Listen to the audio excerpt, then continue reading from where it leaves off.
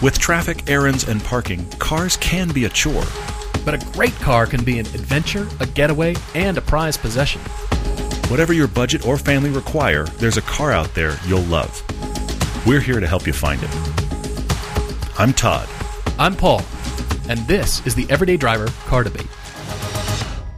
My brother-in-law is really good at finding stuff at garage sales and Craigslist. And he is just the master at finding real estate deals, and he'll stay up late at night, after the family's gone to bed, and he'll search the internet, and he'll come up with these great ideas. And so he's always sending me ideas for cars or what he should buy. And he had 1950 Mercury when he was dating my sister. So this was back in college, and the car's name was Nina.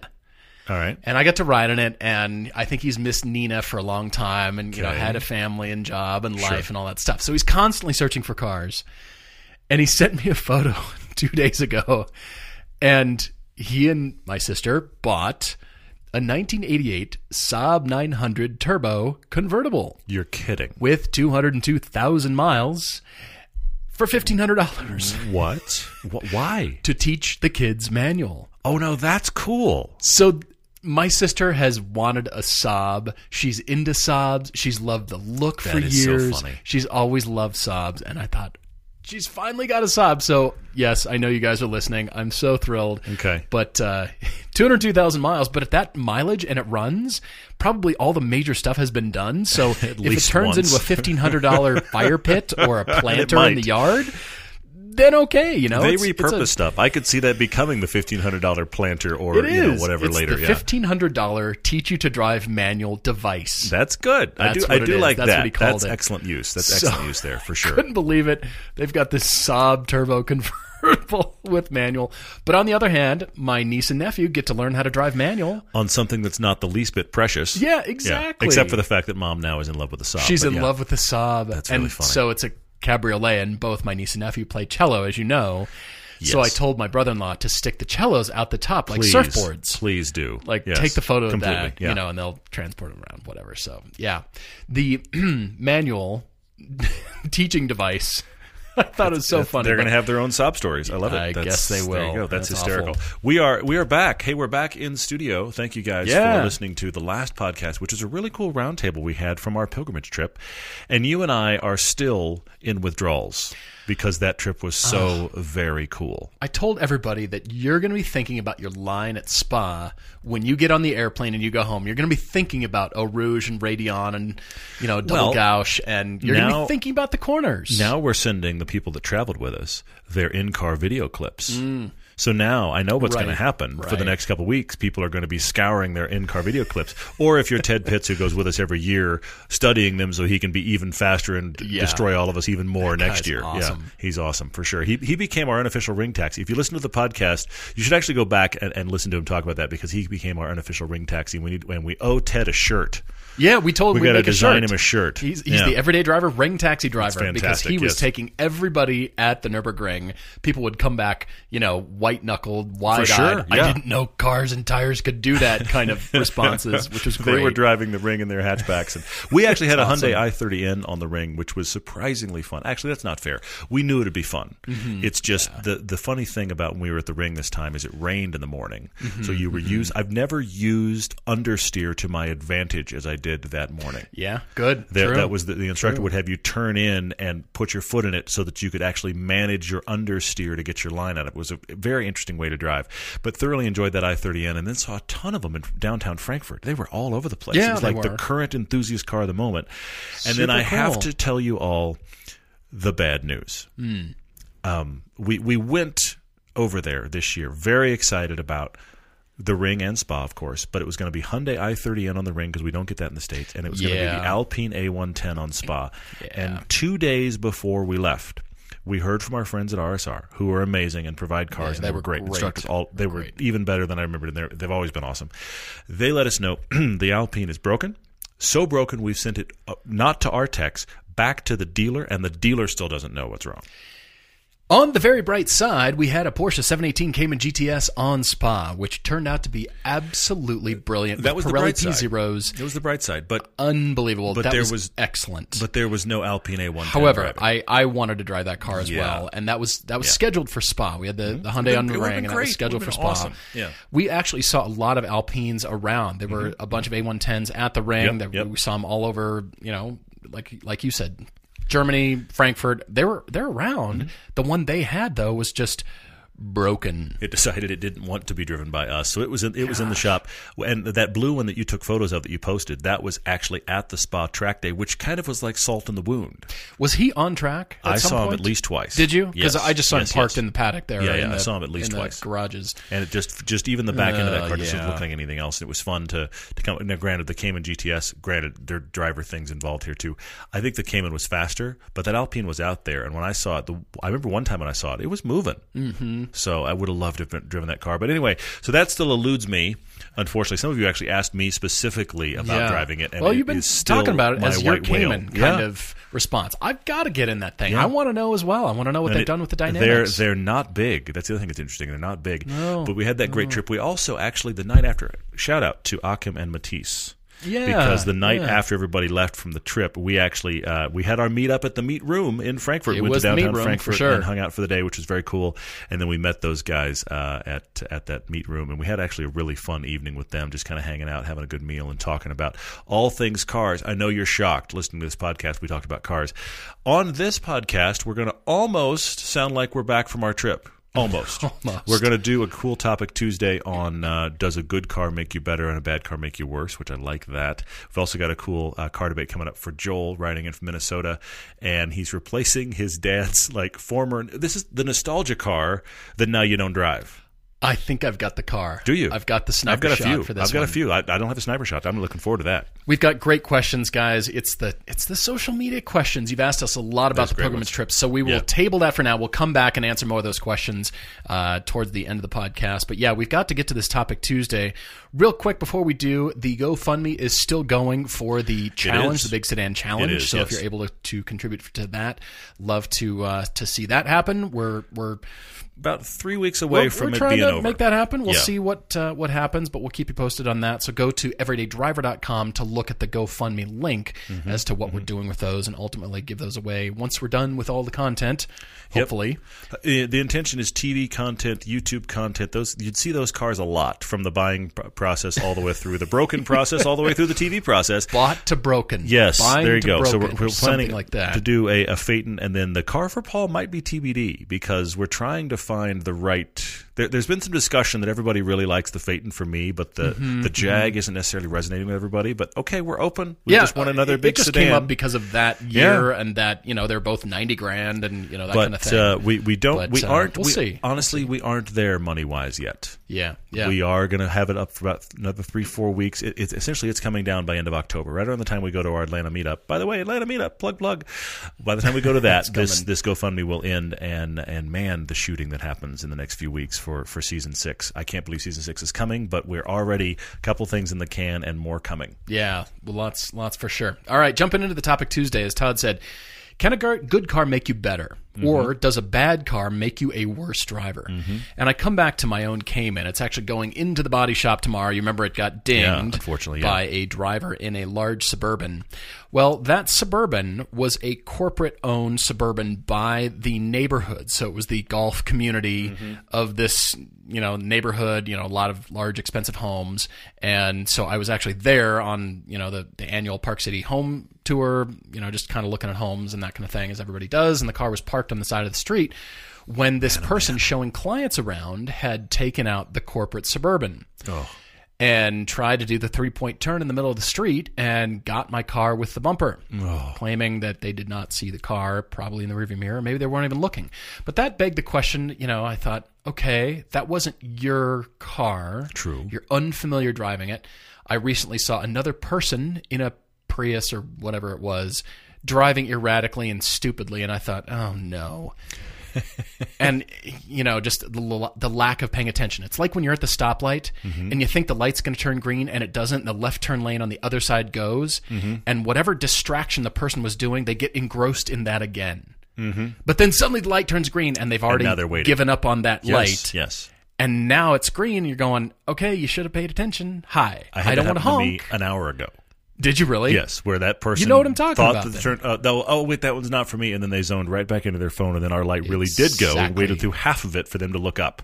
Yes. And you want to just, break the horn button off at that I point. do want to, and I'm trying, struggling. In cities, I can, that happens. In Park City, it's like, it's the small town kind of feel. It's like, is everybody really in that big of a hurry to? Yeah, it's a small town. I need to slam my horn?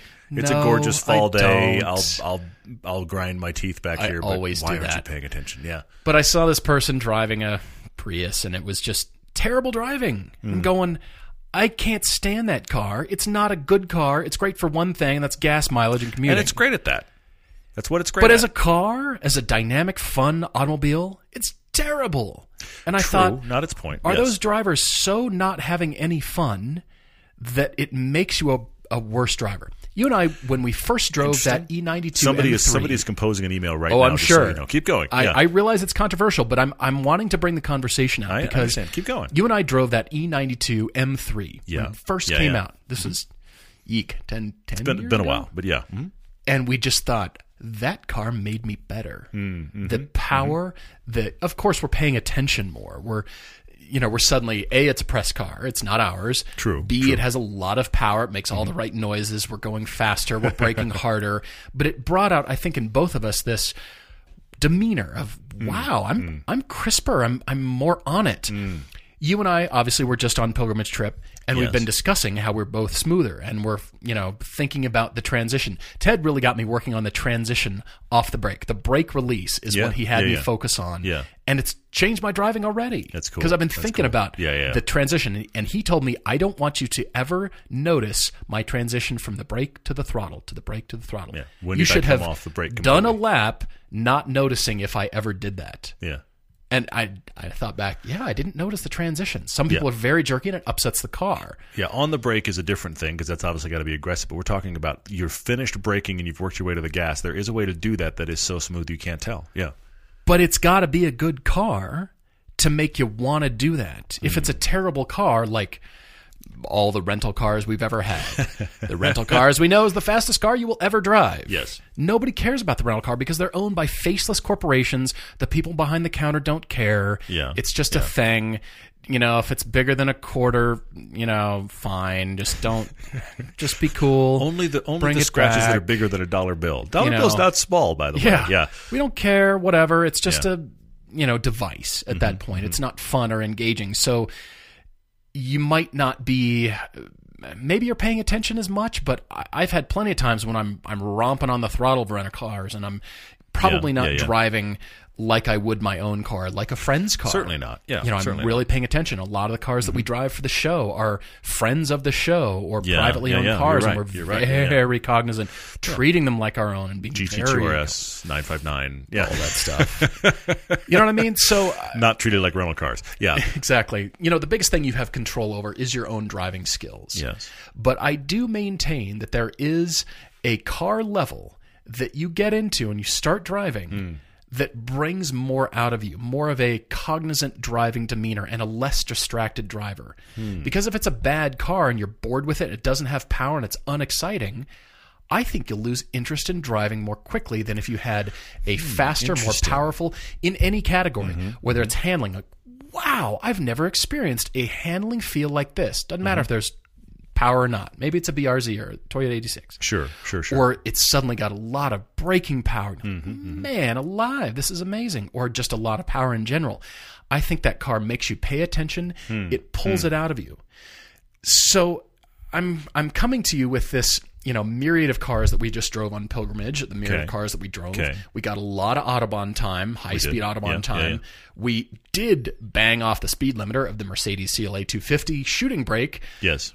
Maxed out at what, 243, 244? 244, which is 151 miles an hour. It was done. It was officially done there. It won't go any faster. You cannot push the pedal any harder because it won't go faster. Yeah, the car. That's a satisfying feeling. Based on the gearing and what the engine is doing, there's more there, but the car is fully stopped at that point. It was very interesting. Yeah, but at that point, everybody in the car is paying attention. At 151, yes, everybody's like, chit-chat. The chit-chat gets real light. Yeah. And ha-ha. Everybody's looking out the windshield. The rear seat passengers are leaning around and looking, and all that happens. But so you're driving, not abilities, but your level of awareness just goes through the roof.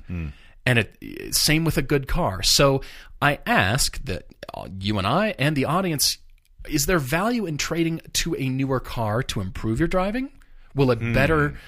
It's not necessarily more expensive, but a dynamically better car improve you as a driver in conjunction with you improving your own driving skills, like eyes up the track. I can actually tell you where drivers' eyes are now based on what they're doing. Because I'm seeing them in the left hand, left lane's closing down. I'm like, eyes up the track. I'm like, oh, now you saw the truck. You suddenly realize. Or the cones that are blocking, the lanes are merging, and you haven't seen it yet, which means your eyes are 20 feet in front of the car. They are not up the highway. I can tell you where your eyes are at. That's funny. So get your eyes higher. Get them up the track. Get them up the highway. Get them up the road. Yeah. So all these things. So does trading to this newer car, will that improve your driving? Is that an incentive to improve your driving? Or is it getting a new car, like we talk about on the podcast, merely for the experience of something new and different? I'm going to give one counterpoint real quick, because somebody is thinking this counterpoint. Somebody might be already angrily typing an email to this counterpoint. And I want to say this real quickly. You're a car enthusiast while you're listening to this show. You are car irrelevant. My point is, whatever car you have, it's not the best way to put that, but your car does not make you an enthusiast. If you have a non-enthusiast car, you can be a car enthusiast. You can also drive a non-enthusiast car like a good driver, like a car enthusiast. You can do surprising things in that car that nobody can believe that car is doing this thing right now. Because of your driving Because you're focused. So please don't take away from this that our discussion is, if you don't have a certain level of car, you aren't driving seriously, or you aren't a car enthusiast. Because I know that's not what you mean. And I want to be careful that we don't get into that world, because it's not the point here. It has not been my intention to equate those two. But an interesting question you're asking, and I've had that experience recently when I drove that big Sequoia with my family. Now, it was a family vacation. It was a Toyota Sequoia, but I noticed how much driving a tree, exactly, an enormous thing, and a lot of it was road trip driving. And I noticed how much time I spent with one hand kind of casually on the wheel. Really? I don't drive that way ever. I was going to say, we're I two-handed never everywhere. drive that way. Yeah. My wife's Cayenne, the Lancer, the Lotus, press cars, I never drive that way. No kidding. And I noticed how often I found myself driving that way. And it was partially kind of the way I fit in the car. Okay. And it was also the kind of driving and the fact that after a while I just kind of became somewhat numb and relaxed to it all. Huh. Back to your point. If you are driving something that its primary purpose is to make you comfortable, I think your level of on it and awareness starts to fade away a bit. I agree to that. The extreme version of this is the level 3 autonomous cars we're at right now, where they throw up their hands when something serious happens and you really haven't been paying much attention. Right. Car, by the way, newsflash. Scares me, but 2019 right now, cars are not autonomous. By the way, they won't be fully autonomous in 2020 either. I'm putting my stake in the ground. They need our help, okay? And they need our help when things really go like, I don't know what that is. And the computer just goes, you're going to have to take it. So, but there is a thing that happens when the driving gets simpler, the car gets more comfortable, and the car starts doing more for you. Or, let's put it another way, the car starts separating you from the driving experience. That can be directly with a semi-autonomous system, or that can be indirectly because the car doesn't have dynamic information or is trying to comfort and cosset you and get you away from the alertness of driving because, by the way, something's happening here. I think either of those things, it starts to lull us because there's not enough interaction. There's not enough, I hate to put it this way, stimulation to keep us interested. Let me give you some examples. It's the hot hatches. That first Mitsubishi Evo that you and I drove, the GSR, the buzzy one from 2007, it's been a while. That pulled something out of me that made me pay attention. It demanded more of me. It was an easy car to drive, but it certainly demanded more of my skill and my attention. The WRX STI, the Hyundai Veloster N, the Focus RS, all these hot hatches, they're angry and they're demanding of you. There's other cars that have been angry and demanding of us. They're, usually fairly high powered and, they can be easy to drive. Mm-hmm. There's a difference between easy to drive and demanding of you. The M3s, F80 M3s, and the Giulia Quadrifoglio, both easy to drive cars. Yes. Ooh, they're fast. Yeah. And they pull something out of you. I'm almost wondering, does it pull more of those driving skills that you've learned, or you're thinking, all right, I need to be better at corner entry on that. Darn it, I don't know quite as much. I haven't had much track experience. Or maybe you have had track experience and you think, that's right, I'm coming in a lot hotter and I can brake sooner and I'm on good tires and it's hot out. Yeah, this is really fun. Or a canyon road or whatever that is. It doesn't always have to be track, and that's not what I'm equating to. And again, thank you for separating those two. I'm not in any way saying if you don't have an enthusiast car, you're not an enthusiast. Because of that example, I've told this before in the podcast, and it was through the grapevine example, but it was a pro driver at Willow Springs in his wife's 5 Series wagon who was doing hotter laps in that than a lot of the guys in their race cars. And he said, it's about smoothness and my comfort with speed and the fact that I'm a professional. I can get this kind of speed out of any car. And it was the car he drove to the track in to go participate in this track day. And it was this, 90s completely stock 5 Series wagon, and he was booking around the track, crushing everybody else. Like, okay, well, you know what you're doing. So obviously the driving skill had to be there, and he could extract that out of a car more than, BMW ever thought they could. Yeah. But again, with cars that are interesting and hot, that Veloster N has a lot of power. It's under $30,000, and it just demands something of you. Yeah. It's almost like it's saying, all right, step it up. Let's bring your A game. You shouldn't be in, C game, your commute game over here. Come on, bring it. I'm an enthusiast car and I want something out of you. So drive better. Stop paying attention to your phone. Interesting. Phone doesn't help you steer. It doesn't help you operate the car. I'm going to keep saying that. This is true. It's crazy. I keep seeing it. I think that the phone is not helping you shift or steer. It's weird. Put it down. It's really weird. Yeah. So I've been wondering this, with seeing all these examples, and I'm thinking there is something about great cars that pull more out of us, that might lie dormant. Those driving skills that we learned, and they're just dormant because we're in street driving mode. Yeah. We're like, nah, I'm just driving around. I'm zoned out. Yeah. Milk needs to happen, so I'm going to get milk. That's all I'm thinking about is milk for my coffee. Whatever. Well, but you bring that up because there is those two ways to drive to do that errand. You do have the people who are like, all right, I'll go get milk. I got to get in the car. It's 3 a.m. And then there's the, whatever. I love my car. And, do you need milk? You need milk? I'm going to go get milk. It's the same errand. Yeah, exactly. The driving is completely different because one person is excited about being in the car and operating it. And look, I'll go another level. Every 16-year-old on the planet let me rephrase.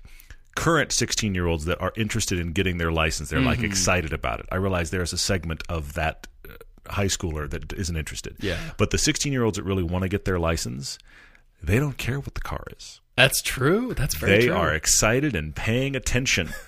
Okay? They don't care that it's mom's green Camry with a door that's rusting to pieces because I get to drive to go do whatever. Yeah. Okay? Sure. And so it's that pleasure and privilege of driving. And I think that's what starts to happen. I think if you've been driving a long time, but you've never been connected or feel like the car you're in is special, it gets even easier to zone out. But the minute you get a car that is special to you, even if it's only for a season, you start to get into, I just really like to drive this. I'm paying attention. It's cool. It's fun. It's interesting. It's when it all becomes mundane, and this happens with all kinds of things, not just driving. When it all becomes mundane, that you quit paying attention and quit making it a thing anymore. It's the difference when you took your first airplane ride ever, and now you're halfway over the Atlantic. Just did this, by the way. Halfway over the Atlantic going, I got to watch another movie because this flight's just continuing. My third movie. Yeah. What else am I interested in? I have never watched, and I like movies. I have never watched that many movies in a calendar day. Yeah. Anyway, yeah. Believe me, I desperately want to tie good cars. If everybody were in a great car and it pulled more excitement in driving and we put all of our distractions away, it would make us better drivers. I desperately want to make that statement. Sure. I cannot. No, because I cannot. There's the people that have a ton of money and they go buy some amazing car and they wrap it around a tree because they aren't drivers. That's the other side of the equation. Yeah, that's true. You have the people that they bought a car that is genuinely good, like the guy that one of the first crashes of a McLaren P1 in Dallas. Yeah. You were on an overpass. It was cold. Those tires aren't going to hang on, okay? And here's the other part of it. That driver, and I don't know anything about that driver, but that driver may have been a perfectly good driver, but 40 degrees in Dallas on an overpass, those tires aren't going to stick. Exactly. Okay? So just because you buy the good car doesn't suddenly make you a good driver either.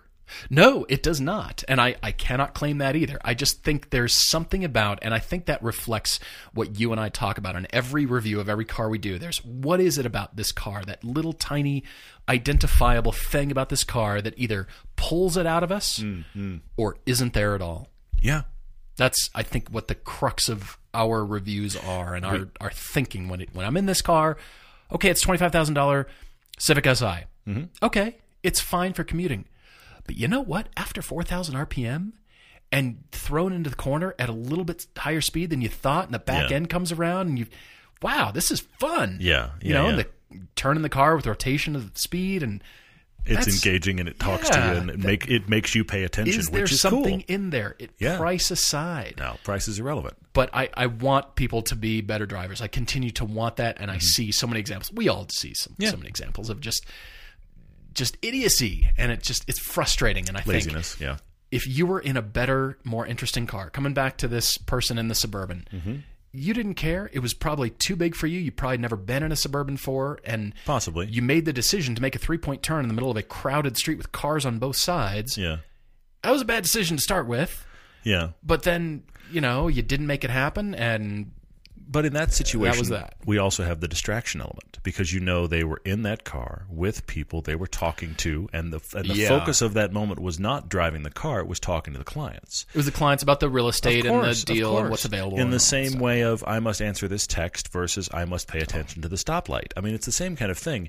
It's when driving becomes the third or fourth thing on the list of things while you're currently operating a car that stuff starts to go wrong. It can go wrong other times, but I'm just saying when you start to make the really boneheaded stuff is when driving is third or fourth on the list. And unfortunately, when you commute, especially if you do the same route every day, I've talked about this before, the times I would commute in L.A., and I would suddenly realize, oh, I'm here already? I don't remember doing the last 3 miles. And it wasn't because you were on the phone either. No, it was just zonage. I'd done this so much, and now I didn't realize I was this far in. This light is a lot of traffic. Wait, I don't remember doing the last What airport is this? Just landed. That's all bad. Thirsty. But it's just that mundane repetition, same thing, and there you are. So clearly, racing games help. Everybody should play racing games because really? Then you'll learn the line. Following the ghost car is racing games help our driving. So everybody should play. I can't make that claim either. I don't think you could land that plane. No, I don't think that works. Yeah, I'm trying to come to a definitive conclusion. There is no definitive here. If you're listening to this podcast, hopefully you halfway like driving. You may be listening to this podcast while you're driving, but the reality is you're driving a big hunk of metal. Mm-hmm. Let's pay some level of attention. Agreed. And hopefully with our help, we'll get past that into a big hunk of metal you actually like. Crazy, but I'm staying there. We're often asked how we find the cars we recommend because we do a lot of research for the show. Local or nationwide, our searches start with our friends at Auto Tempest. Instead of searching each car site separately, you can enter your parameters into Auto Tempest one time and search them all at once. You can see results from Cars.com, Cars Direct, eBay, and more, or you can jump to AutoTrader and Car Gurus without entering anything new. You can even search all of Craigslist nationwide. You know how hard it is to search Craigslist all at once? You can with Auto Tempest. Auto Tempest can help you find your next new or used car if there's a dozen in your neighborhood or 2 in the entire country. Plus, the folks at Auto Tempest actually do listen to this very podcast right along with you, and they're always looking for ways to refine the site to make it better. They already have research tools, buyer and seller guides, and are listening to what features users want. So if we give you drive homework, or you're chasing your dream car, or you're just looking to feed the disease, Autotempest.com. All the cars, one search. Summer's here, and with that comes sunshine and blistering hot car interiors. I know that leather seat seemed like a great idea at the time until you scalded your legs. All you need is a custom sunscreen from Covercraft. These foldable sunscreens fit perfectly in the windshield of your car, and they keep your car a lot cooler while you're off enjoying the sunshine or whatever you're doing. I have used these for years, and I'm telling you, I swear by them. These custom sunscreens from Covercraft are available in a whole range of colors, and they're a simple, affordable way for you to keep your car cooler all summer long and protected from damaging UV rays all year long. We swear by our custom sunscreens from Covercraft. It's one of our favorite car accessories. And remember, you can get 10% off your car sunscreen by using the code EVERYDAY right now at covercraft.com, or you can follow the link from our sponsors page. Every year there's those big auctions that happen all over the place, and let's be honest, yes. We talk about the fact that the cars that are spiking are the nostalgia cars. The cars I couldn't afford when I was in high school or college, or I had one before the kids and all that kind of stuff, and I want one again. Like my brother-in-law's Nina, exactly. the Mercury. Very right. This is the impetus for this discussion with Joel. Joel's dad had a Corvair early on in his time with Joel's mom, and he got rid of it. And Joel and his mom, and is it a brother as well? Yeah, his brother too. Yeah, brother, Joel, brother, and mom saved and found and bought Dad a new 66 Corvair convertible for his 70th birthday. We've gone back to the world of nostalgia. What I find fascinating about this is then reality hits. Because this is a car. They've all had this great warm feeling of we found it for Dad, and Dad loves it, and its memory and all that kind of stuff. However, it's ultimately an old car. It's not just an old car. It's an old Corvair. Yeah, exactly. It's not modern. Okay, we're talking drum brakes. 2-speed automatic. He's worried about getting stranded somewhere. He's worried about taking it in traffic. The age of it, the lack of modernity in normal traffic, is starting to make him think, I don't want to drive this that much. So now it's how do we get the feeling that we thought this Corvair would bring in something more modern. Yeah, he's asking us, how can we do this? His dad, as Todd said, is worried about something failing or stranding he and his mom somewhere. So they, as a family, want him to have something that they can enjoy and drive more often than a couple times a year. I mean, that's why it's not starting, because it's sitting, and you're afraid this is true. If you're afraid it won't start and you leave it sitting because you're afraid it won't start, then it's not going to start. It's weird. It's a cycle that we're dealing with here. Not trying to be Captain Obvious here. All right, so he's looking for something for them. They've given them permission to sell the car, by the way. That is huge. Yes, for sure. Yes. Because the Corvair was from college. It was memories. And so they've given them permission to sell the car. They want them to be happy. Joel and his wife have an 04 BMW Z4 for summer driving.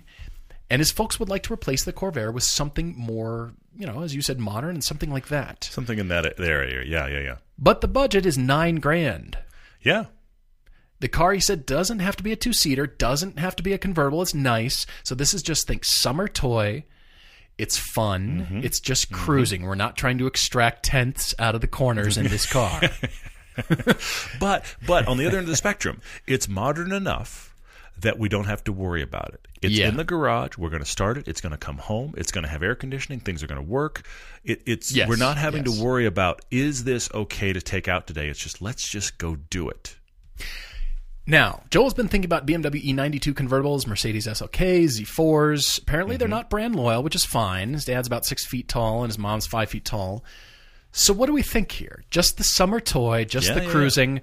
I have my sniper shot. You do. I think I found the car. Good. I have 4 I want to walk through real quick. Oh, you do? Great. I am going to say, thinking about a sports car that just runs, that you can get for $9,000. Toyota Camry?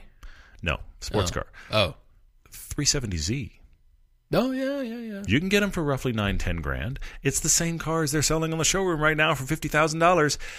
They look, so awful. Good Nissan. Amounts of power, solid engine, good sports car look about them. Look at our cheap sports cars episode from what was that, season 4? Okay, yeah. We drove a first-gen Boxster, a 370Z, and a C4 Corvette, and they were all $10,000 or less. Okay, the 370 is a compelling buy here. Now, I recommend it not the convertible, by the way. The convertibles are even cheaper. But I recommend it not the convertible. That's a lot of sports car for not a lot of money. But following this through line, I do have to say, a really good option here that I think you guys would love, but I got to explain it, is the first-gen Porsche Boxster. Really? I think they'd love it. But here's the problem. If you buy that car, it's going to be late 90s, early 2000s first-gen Boxster to get that $9,000-10,000 version. that is essentially a 20-year-old car. So Okay. put Porsche to the side for a second. You're buying a 20-year-old car. It's going to need stuff. Yeah. Now it's going to need Porsche stuff. There's a difference in the stuff. There's going to be yeah. a little bit of a premium there. Oh, yeah. So my point is, I think you could find one for your budget if there's a little bit of money set aside to, as soon as you buy it, do what's the list? What's it need? That might be another, I'm going to be honest, it might be another $5,000. If you did all of that, though, I think that car's just going to start anytime you want it, run, be great fun, everything's going to work for the next 5 or 10 years. But there's a two-step process. You find the one for your budget, and then you need to put money into it. So I think that one might not work, but I at least want to mention it because I know they're down there. It's true. That That's leaves true. me with They're two compelling. others that I really like. Okay. Pontiac Solstice Saturn Sky. Oh my gosh. Those are around. They're cheap now. They're around and they're cheap. And you're Yeah. talking GM parts, okay? They're not that old. They're maybe 10 years old at the most. They're going to run. We had the base one when we first started the show. We shot actually the base one. It was 177 horsepower. Not a powerhouse, but solid dynamically. Great looking, solid cars. Not Like nice that. interiors, but great that. looking. Like Okay? that. So I think Solstice or Sky, if you can get the turbo one, bonus, but you don't even need the turbo one in this discussion. Yeah. Okay? For what they're going to be doing with their driving. Exactly. I think you would thoroughly enjoy that car. And my last one may seem like an obvious one. My last one is the third gen, the NC Miata Oh. MX-5 power retractable hardtop. Or don't get the power. Just get one. Yeah. Those They're are easy, down there. Easy They're money. dead easy. They're so easy for this money. I have tried unsuccessfully on more than one occasion to get my dad to buy one for like $6-7 grand. You have? I've tried. And This is Mr. E-Type. I will tell you the progression of this discussion. Why has he not jumped all over this? I will tell you the progression of this discussion. Huh, are they really that cheap? Are they really that good? Huh, I could really get one for that? Would it be reliable? It would be? Yeah, I'm not going to do that. What? This is the progression of that conversation. I don't I've have given words. Up. I've given up. This is the progression of that conversation. He gets all intrigued, and plus the fact that Oh, he'd love it. exactly, He'd and it would love run. It would be the opposite of he's still burned from the E-Type experience he had, which was a guy that loved it, couldn't put a lot of money into it, and so it never really ran right. Yeah. But that's not the Miata. That's years ago, though. Third gen MX-5 Miata. I think it does exactly what you want the Corvair to do. It's good. It's good looking. It's 2-seat.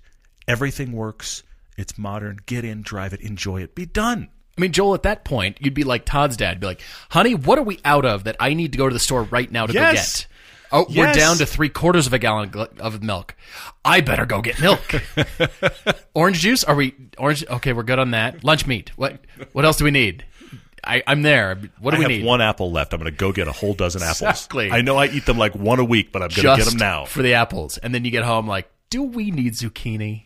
I guess we need. You're right. I got to go back. I'm out of here. Bye now. In my lifetime, I will not list my age right now, but in my lifetime, I have never said the sentence, I need zucchini. It has never occurred. Whatever. Vegetables. I just love that. Produce. It's great. Yeah. I don't know. Joel, I'm not trying to be a foregone conclusion, but I do have the car Okay. that your folks' neighbors will whisper and go, hey, did you see what they got? Look at what the neighbors got. Oh my love God, they that. must have money. I love that.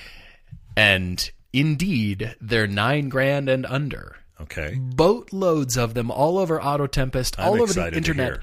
Boatloads. The fourth generation Mercedes-Benz SL, the R129 built from 1989 to 2002.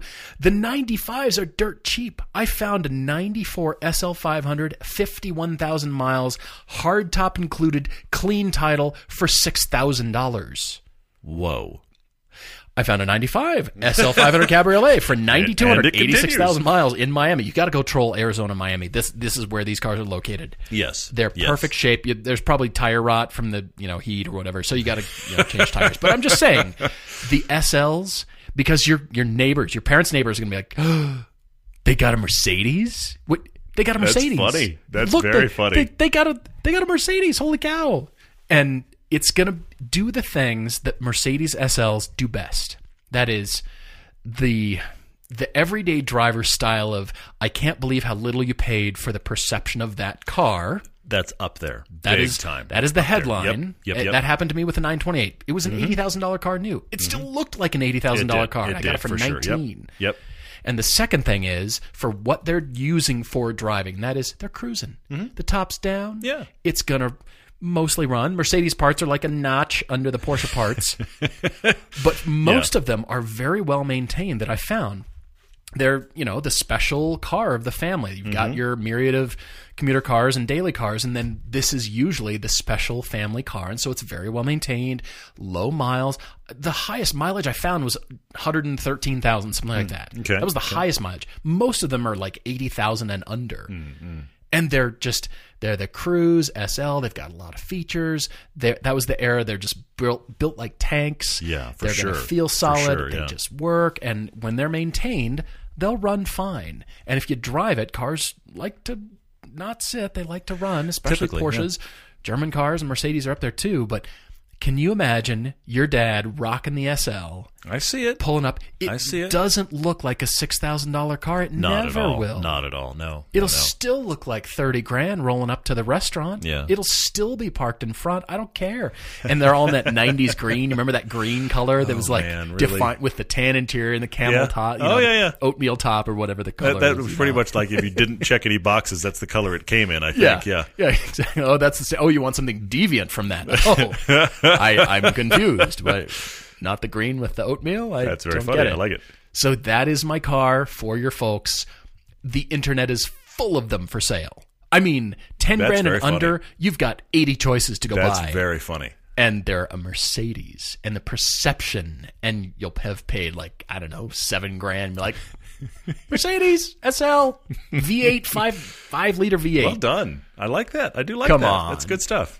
That's good stuff. Love it. Joel, please send us the photo of whatever car you folks buy. Yeah, for sure. This is a fascinating story of selling the old, the nostalgia car to get something new and modern. I hope you wind up with something. It's kind of my dad's issue with E-Types, is it never ran like I wanted it to, and I want to get him into a Miata. Your it'll just dad run. would cackle if he had a He would Miata. love it, and my mom wants one too. And Oh, my you're dad is kidding me. an immovable object on the discussion. What? You'd think, but okay. Let's do some questions, All shall right, we got to get off that. Yes. All right. There's a few questions from the pilgrimage trip on Instagram. My Driving Passion asked us what was the most surprising, refreshing, and fun thing we discovered on the trip. Okay. I have it. Okay. It Good. was the discovery of the wet line. On the ring. Yeah. There is genuine grip on the wet line you don't think is there. And the wet line is essentially, imagine the true race line, the driving line. Yeah. It's staying off of that, staying high because of all the rubber that's, slammed into that asphalt right there. It's really grippy when it's dry, but it turns into glass when it's wet. So everybody's staying off the wet line, where you're taking the apexes of the curbs. You stay high and you can go almost as fast. The problem is the grip falls away more quickly on the wet line than it does, obviously, in the dry. And you're also at the outside of the track. Yes. So essentially you're off the real race line, which is the wet line. We were taught this, and there is surprising grip. I was passed by an Exige on normal street tires. It was the purple and orange Exige. I remember him. Rooster tails of spray coming out behind him, and he was hot. Yes. Now, he knew the ring. He obviously lived there. Yeah. But he was on the wet line, and he was killing it. It was all kinds of grip in the corners, and he left me for dead. I couldn't believe it. It's like, okay, you live here. Yeah, for and sure. all, but dang, that was amazing. I think it may have been the couple of times on the road tour that we had a well-planned route, and it worked out wonderfully, but the times that we would break out in a city into something that, I swear to you, anywhere outside of Europe was literally like the alleyway that you're not supposed to take. And it was the road. Yeah. It was the actual. It was if you actually look up on the map, I need to get from here to here. Exactly. This is the road you take. Yeah. There were a few of those where I was like, well, I'm glad I'm not driving anything big down this road, because if people parked on both sides, people walking dogs, it's like, okay, this is just the road through And here. the tractor pulling hay through the German countryside. There was a road actually in Bernkastel where we stopped for an amazing lunch. It was just a really cool town. There was actually a road there that was all this cobblestone road with all the tourists taking pictures, and I saw 3 cars drive through there as their driveway, and I just thought, how much do you hate tourists? Exactly. You know? And it's There was year that as well. round, too. Yeah, for sure. Which is for crazy. Sure. Along these lines, Asian Ed asked on Instagram, there were a lot of makes and models in Europe we don't get stateside. What ordinary car did you nerd out the most about on the trip? And I'm going to say it. I know it's a foregone conclusion, but I'm going to say it. The 3 of us saw a gray current new Fiesta ST parked on the street in Frankfurt. In fact, so far it was actually even a Hertz rental car, and we circled that car like it was a Pagani in the Arctic. It was just, we walked around it, we put our face to the glass, we looked again, we talked to each other, we pointed out lines in the car, we walked around it again, and I did have that thought about the second or third time I'd circled the car, because yes, I did. I kept thinking, somebody's looking at us going, that's a Fiesta ST, guys, get over it. Exactly. I so want that car here. The interior's improved. It looks better. The seats looked amazing. I have not heard genuinely one bad thing from an enthusiast driver about that new version. Yeah. So that was the one for me, hands down. Thomas G22 asked a similar question. What was the one car we saw over there we wish we could get here in North America? Of course, wagons. Wagons just work. I know we have a few here in the U.S., but wagons just work all day long. We found out from one of the instructors at the ring. I was standing with John, one of our drivers. Yeah. Talking to Philip, and he's an instructor at Spa, and he drives a Volkswagen Golf R wagon. Yeah, the wagon. The wagon version. Yeah. And for tax purposes, he said when you fold the back seats down and you put the plank of plywood back there, it becomes, for all tax purposes, a light truck. And therefore it is taxed differently. That's why wagons explode. Yeah, they're everywhere. I just went, you've got to be kidding me. So they drive wagons like crazy.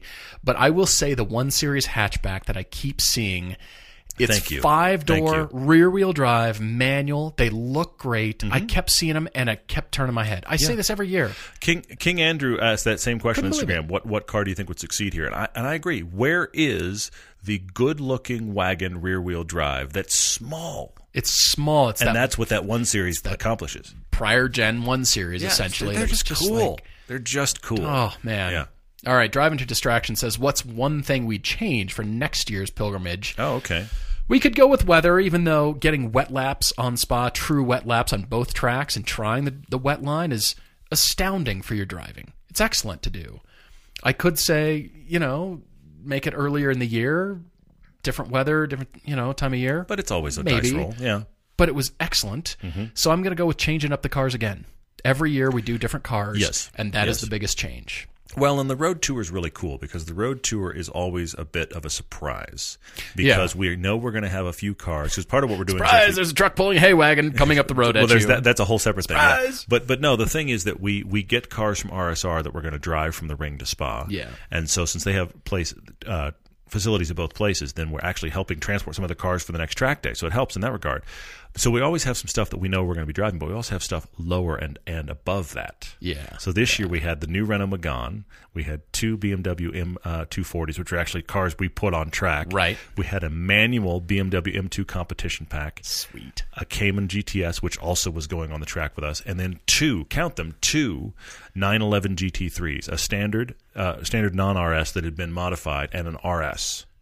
Not to make you all more jealous, but we this put was the road drivers tour, and in everybody GT3s. got to drive all those cars. We contributed to the dispenser problem over there. We did not locate the dispenser. We didn't find where it is. Yeah, haven't located, but it is working properly. Good news.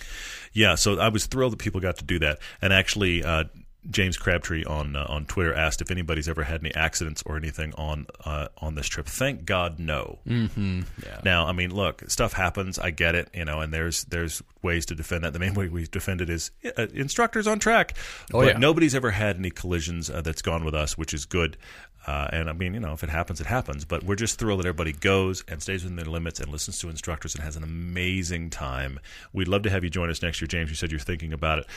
If you run up extra laps, it's not that expensive. Actually, once the expenditure is actually getting there and getting your initially allowed laps. If you did some more laps, they come down. I actually calculated it out at one point today because I was looking at kind of our post-mortem budget stuff, and it was running down to like €10 a lap for the Caymans we were in. You're kidding me. Yeah. That's not bad. Yeah, it's not that bad. So they once you go, you have a set allotment of a few hundred kilometers. If you go above that, of course, they just amortize it out and they figure out they just figure out the numbers. Right. Well, Road Cash on Instagram is apparently convinced. He's actively planning for Pilgrimage 2020. Says, is $7,000 a good number to budget for the trip? And does the cost vary depending on the car you choose? Yes, the cost varies, and we choose the Renaults and the M240i's as sort of the base model because we don't know everybody's driving skill. True. By the way, as you heard on the prior podcast, most of the drivers we had never been on track before. A track of any kind, mind you. They started at the top. Yes. There's great tracks of the world, but these are two amongst the pinnacles of tracks. And you can do that too. If you've never been on track, you can come to the Ring and Spa and start there. There's no, prerequisite. Oh, you didn't take, tracking 101 in this class, and you got to go do that. We love having beginners on the trip. It's one of the coolest things, honestly. And during the track day, it's like-minded people because of as you said, we maintain instructors in the car with you, showing you when to brake and taking the mystery out of when to turn in. You wait and wait, and it's a late apex, and then brake hard here, then turn in. It starts to take the mystery out, and you start to do the line better. Yeah. So that alone is a brilliant insurance policy. Yeah. But I want to say $7,000. Budget for 8 in case you have extra laps, and that does not include your airfare from wherever you're flying from. But it is an all-inclusive trip, as we talked about a lot. Actually, while we're here, slight side note, but I should mention it's a little bit of a tease. We have talked before. People have asked before about other trips. Other big trips. Yeah, cover this. We are working on, and that's literally, we're at ground zero. We're working on a trip in the spring, mid-April. Portimao, that's Portugal, and Ascari, that is central Spain. And playing it up as a little bit more of a touristy trip. So because look, if you go to the Ring and Spa, guess what there is to do if you don't drive? Nothing. Wait for your car to come in so you can go back out. Okay? Yeah. You go to Portugal and central Spain. There's other stuff that you could hang out. You could have a perfectly good time hanging out. Oh, yes. So we're working on it. This is not going to be a cheap trip. But we are working on it with our friends at RSR. We're going to have details to follow on that if you'd rather take more of the touristy Southern Europe. Wow, it's nice here trip in mid-April. Yeah. That sounds quite different, doesn't it? That's coming as well. Working on it. All right, got some other questions on here. Changing the subject here to Ryan Wilson's question about Volvo and Geely developing their engines under a new third company. Is this good or bad? Send a Bloomberg article link here. Well, yeah, Volvo and Geely, I think it's just a good business decision, to be honest. And car manufacturers, especially at that scale, are starting to have to really consider what they're going to be doing for their suppliers for the electric car lines and then also for continuing internal combustion engines. So that third company is actually created by them. It's not just, hey, third company. That's my understanding of the article, Ryan. And I think it's a good thing because that's just, good business, essentially, and trying to, come to a common platform, much like Volkswagen did with the 2-liter 4. Yeah. They've come up with that. It just went in everything. It's not a bad thing. It doesn't make for the variety that we enthusiasts want, but that's not necessarily a bad thing. And right now, Volvo puts that same engine in everything they build right now. It's just how many things are we screwing to the side? Exactly. Turbo supercharger? Both? Just supercharger? Sure. Whatever. Hey, a couple of turbos. Let's just see. Exactly. Hang on, I've got a port there. Let me screw this to it. Let's see what it does. Will a fourth turbo fit? I don't know. Let's see if we can make it fit. You work on the engine computer later. Right now, I'm just screwing stuff to the block. It's gonna be great. Yeah, exactly. Emissions? Who cares? No, I honestly do think it's a good thing. I mean, that's kind of the first instance that we've seen of Geely exerting their influence over Volvo. To this point, they have very much stayed away. They've let Volvo operate independently, but as car companies, consolidate and they look towards the future for, costs, absolutely, I can see it coming. So it's kind of inevitable, isn't it? Yeah, well, I mean, we keep talking about all the places that the car companies are trying to consolidate to save money, and there's all the discussion about, Supra is really a BMW. I mean, all these kind of things where people are working together on stuff. Geely, obviously, if they're going to make money on these companies that they bought, they're going to have to consolidate various things, and, engine makes sense. Mm-hmm.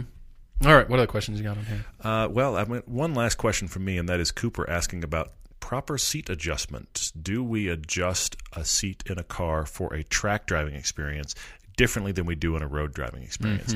Cooper, honestly, I do it very similarly. I might be like, think about seats that actually go back in notches. I might be one notch back for road driving versus track driving, but it really depends on the car. Generally, my seating position is my seating position. Unless I am doing like the long distance drive and I'm going to put on the cruise control, then I'm going to loosen everything up a bit. But otherwise, granted, in my Lotus, I have a seating position. on the track, going for groceries, picking up my son. This is the seating position that car allows. It's great. But, if I'm doing like driving my wife's Cayenne, I have a seating position that I use that is, not that I'm tracking that car, but is approximately the distance I would sit if I were tracking it. You can lay your wrist over the top of the steering wheel. Right. That's kind of the rough adjustment that you do there. I sit at approximately that spot. If we're going to do like a long road trip, then I keep moving the seat a little bit, because you do on a long road trip, just to kind of change things up. But generally, it's pretty close. All right, last question from me from Facebook. Michael M. says, what exactly does chassis tuning mean? What are the various things that can be tuned? Well, first of all, you've got to think about the weight and what you want the weight to do. So essentially, it's the big lump that is the engine. Now, unless you're building the car from the ground up, you're not controlling where that engine is. But you've got to decide what you want the car to do, whether it's drag racing or, time attack or just tracking or whatever whatever the thing you want your car to go do. And primarily, it's controlling that weight with your suspension components. That is really, when you look up any kind of chassis tuning, you're controlling that chassis with turning. I mean, maybe it's, you want that back to come around, and you want to, steer the car with the throttle more. You want the car to, all kinds of things. It depends on what you want to get out of the car. If it's, you're lightening things for track duty, or you're in a specific series or whatever that is, you're tuning the chassis elements through suspension. Really, that's what it comes down to. I mean, and there's a lot. Not only is it camber, caster, and all those things about the suspension, it's the spring rate and the shock absorbers themselves, and the length of the A-arms. Those can be changed. And, all that geometry is the main thing to control the weight of the car through corners. If you're drag racing, you're setting the car up completely differently. You're not concerned about corners. Sure. So the weight, of course, is wherever it is in the car. And you're doing drag racing. So that chassis is going to be tuned very differently than you would be to handle its weight, so that it can actually keep its traction and go straight line. I take your point. Yeah. And the way you do that primarily is through the suspension components. But there's so many aspects of that. From, you've got it. That's why you take it to tuners that will be able to select the right components. And it's not just the brand names you've heard of, and I want those springs and that, those brakes, and, pick everything off the shelf. That doesn't mean they're going to be harmonious. Interesting. Because then you have to tune it, and that's what, many laps on the track. Well, we've got all the right brand names, but the car isn't doing well. Well, I mean, think about all the folks. Hyundai's a great example. That's why they have their N versions for the Nürburgring versions.